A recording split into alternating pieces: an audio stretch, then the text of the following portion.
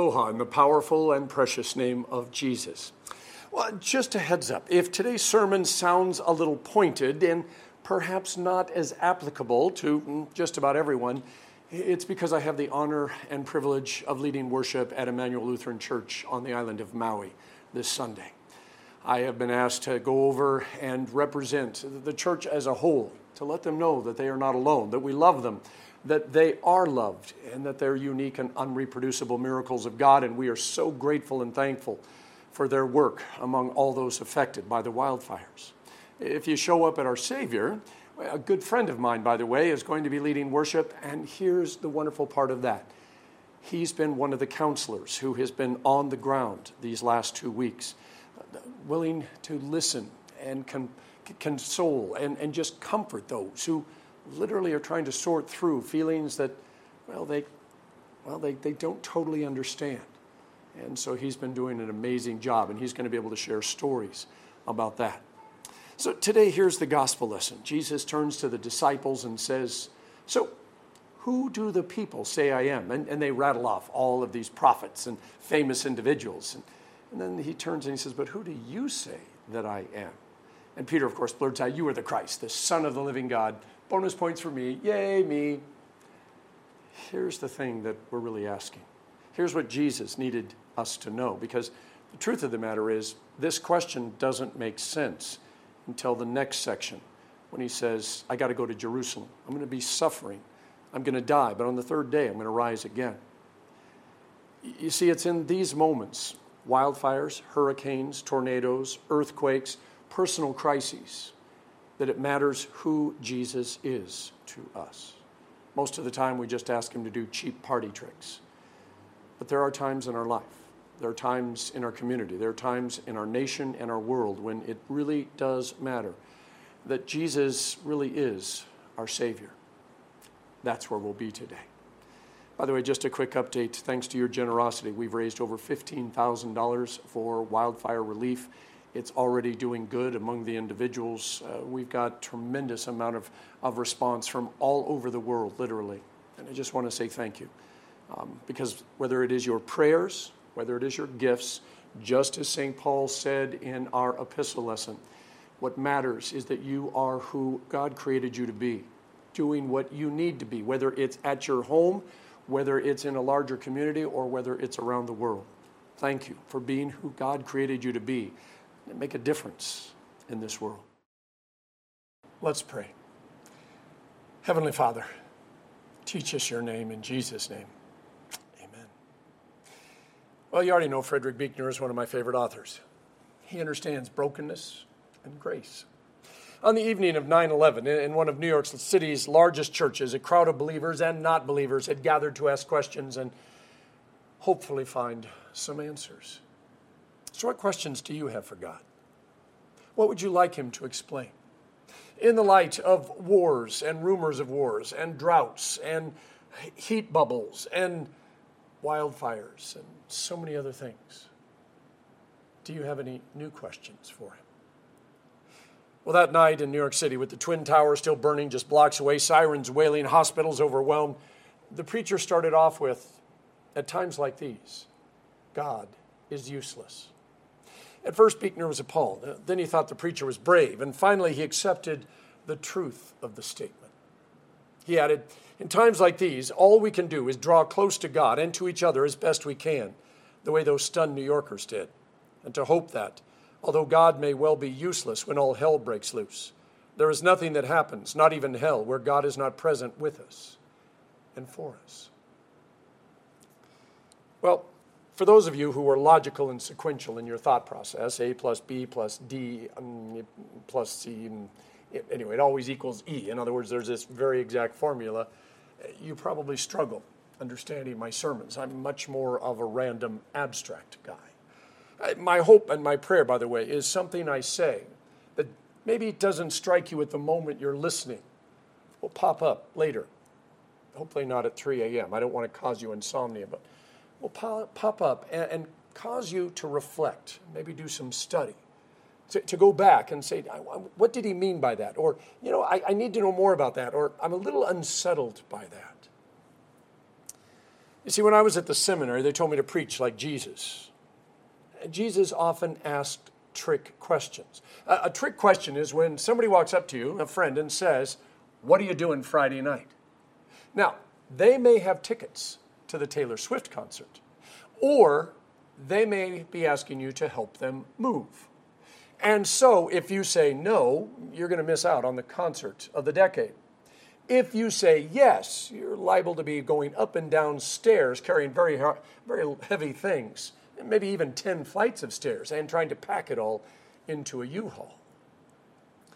Today's gospel is actually two trick questions. Who does the world say I am? And who do you say that I am?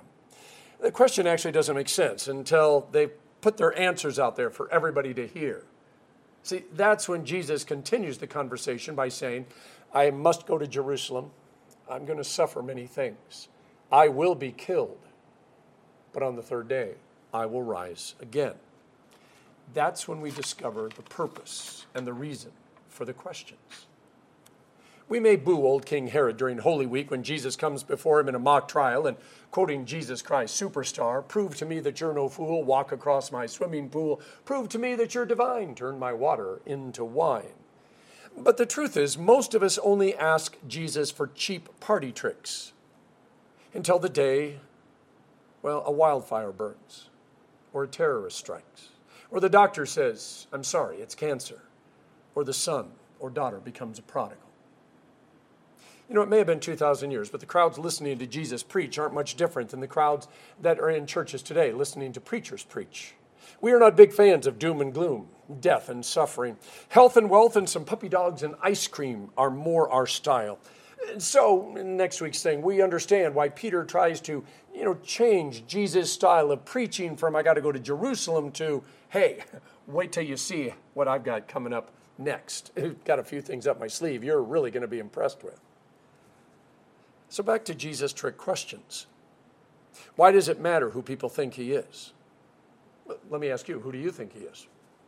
And by extension, what do you expect from Jesus because of who you think he is? See, if he's just a nice person, how does that flavor your expectations? If he's just a nice person, yeah. How about if he's a great teacher? What does that do for you? If he's a crazy pastor or delusional fanatic, what about that? Or, and I'll be honest, this is really out there, what if he really is the Son of God? When Jesus asked the first question, the disciples don't have to think too hard because they've been listening to the crowds talk. Everybody wants to know who Jesus is. There's no shortage of gossip. So they say John the Baptist, Elijah, Jeremiah, one of the prophets. I don't know if you thought about this, but for Jesus to be any of them, it's going to require a resurrection. Well, except for Elijah, that would require a round trip on the fiery chariot. See, there's some serious theology going on there. If Jesus is just a good preacher, teacher, or a crazy pastor, no resurrections or fiery chariots are needed. That's why Jesus gets personal with the second question. His disciples have now been following him for months. They've seen him, heal the sick, raise the dead, turn just a few loaves and fish into enough to feed a huge crowd, hang out with lepers and sinners, turn tables over, chase people out of the temple, and they're still following him.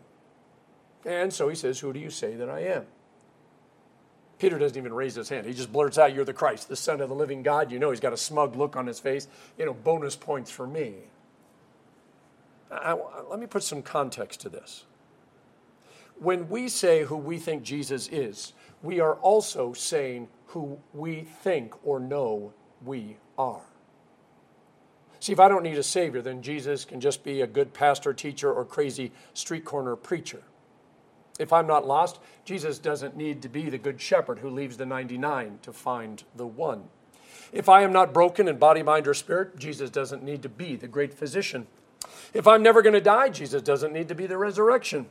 If I am quite content with the way things are going in my life, Jesus does not need to be the way, the truth, or the life. One thing Lutherans do pretty good is worship. And I'm not talking about whether we use the actual hymnal or a video projector, or if it's Divine Service 2, Setting 2, the old TLH 5 or 15, or the latest fad style of worship. I'm talking about how we start off worship. Oh, we make a few announcements. Maybe we do the invocation and sing a song. But then we put it all out there. We confess our sins. We admit in front of God and everybody else that we may not be the perfect, totally together, beautiful, talented, amazing person that everybody else sees on the outside. Turns out we have a sin or two, or maybe a million. And that means Jesus needs to be more than a good preacher or teacher, more than just a really nice guy, and certainly more than a crazy street corner fanatic. We need him to be the one who can save us. Because if he can't, then to be bluntly honest, none of this really matters. In our confession, we tell the truth about our darkness, our pain, our needs, where we fall short and can't get up again. We can't just tell God these things. We need the community of faith to know who we are and who we believe Jesus is. Because these things are, well, something that no one should have to go through alone. And we're pretty sure we aren't the only imperfect people on the planet. There just might be a few more people going through some of the same kind of things that we are, and, well, who could use a savior? The prophet Habakkuk lived and wrote during the Babylonian exile. The people had lost their homes and everything they owned.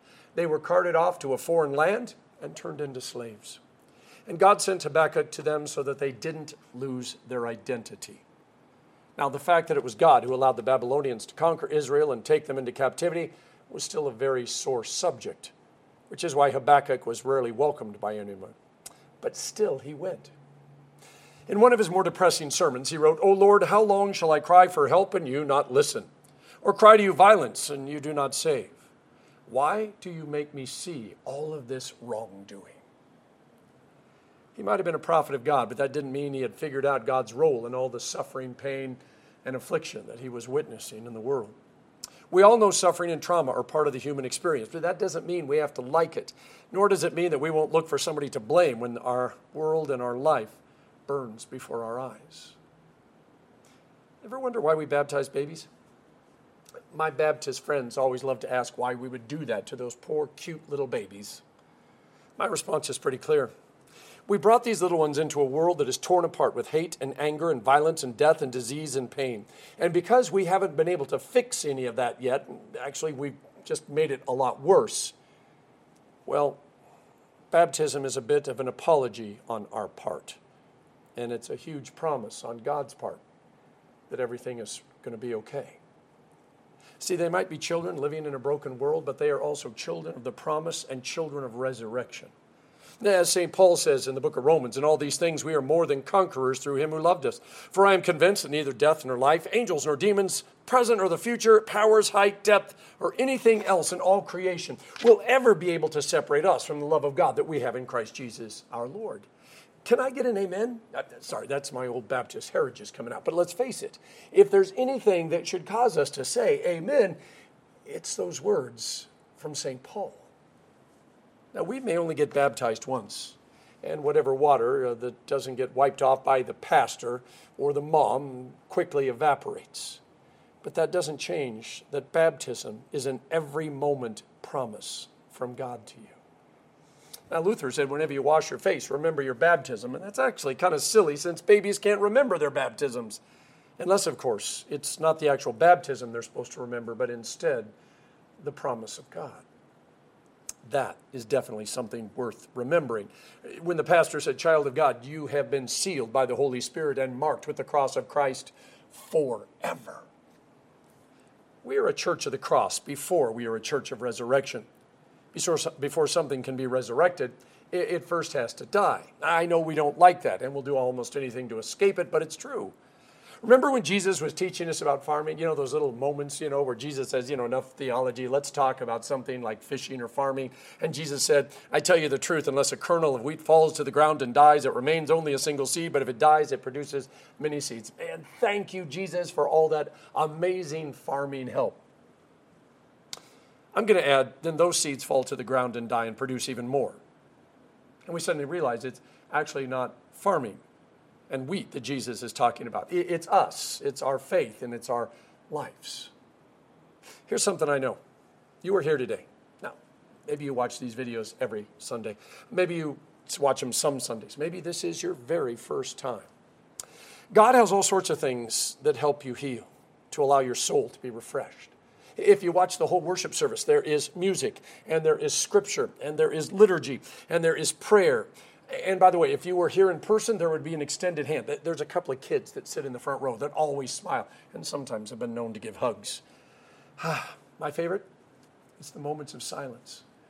Because so rarely in my life do I get to experience even just a few seconds of silence. But I need you to recognize something. You didn't come here to be healed. Now, I'm not saying that you don't have things in your life that need to be healed. Some of them really need to be healed. It's just, this is where it gets a little confusing, just like Jesus asking, who do you say I am, before he tells us why it's important that we know who he is. You see, the truth is you're already healed. Yeah, you heard me say that right. You are already healed. Not partially, mostly, or almost. You are, by the grace of God, completely and totally healed. It's just not real to you yet, and most likely isn't going to be until you step off this earth and feel the sweet breath of God welcome you home to heaven. See, the God we worship lives outside time, and so Genesis and Revelation and forever are all happening at the exact same moment. It's mind-blowing to realize that we are already with Jesus in heaven, even though we're living through this sequential order of minutes and days and years. This is why the people of the Old Testament were already saved, even though Jesus hadn't been born, lived, died, and resurrected yet. See, it's why we can trust God to know how this story is going to end, how our story is going to end, because he's already been there and is there. And believe it or not, so are we. The forgiveness of sin was not given only after you confessed your sins. Your sins were forgiven even before the foundation of the earth was laid. That's when the Bible proclaims Jesus became your Savior. Your prayers of ambiguity, pain, or suffering were not answered only after you prayed. The Bible says even before a word is on your lips, God already knows it. Whatever your past is, whatever your future is, it was written in God's book long before you came to be. That's what Psalm 139 says. There are no surprises to the one who holds you in his hand. When that preacher got up to a standing room only church, while the Twin Towers burned and fire engines and ambulances raced and lives were changed forever, he said, at times like these, God is useless. And what he meant was, if we were or are waiting for God to snap his fingers and roll back time before 9/11, before Iraq and Afghanistan, before the Camp Paradise or Lahaina wildfires, or any of the other tragedies or disasters that may have struck you personally or in your community or anywhere in the world, then God really is useless, because he's not going to do that for us or for anybody else. That's not the way God works. God is useless if all we want is a vending machine or a genie in a bottle who only talks about ice cream and puppy dogs and happy thoughts.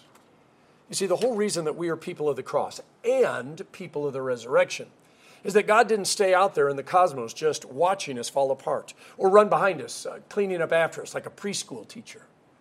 No, God came and got born among us.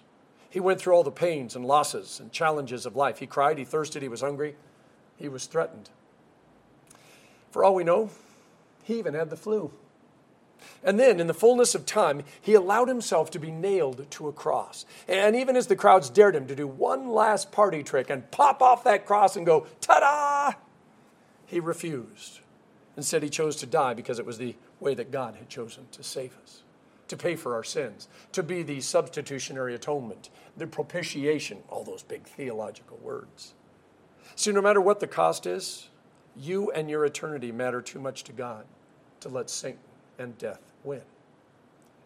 The only way home to heaven is not over, under, or around all the pain and suffering and loss. It's through it.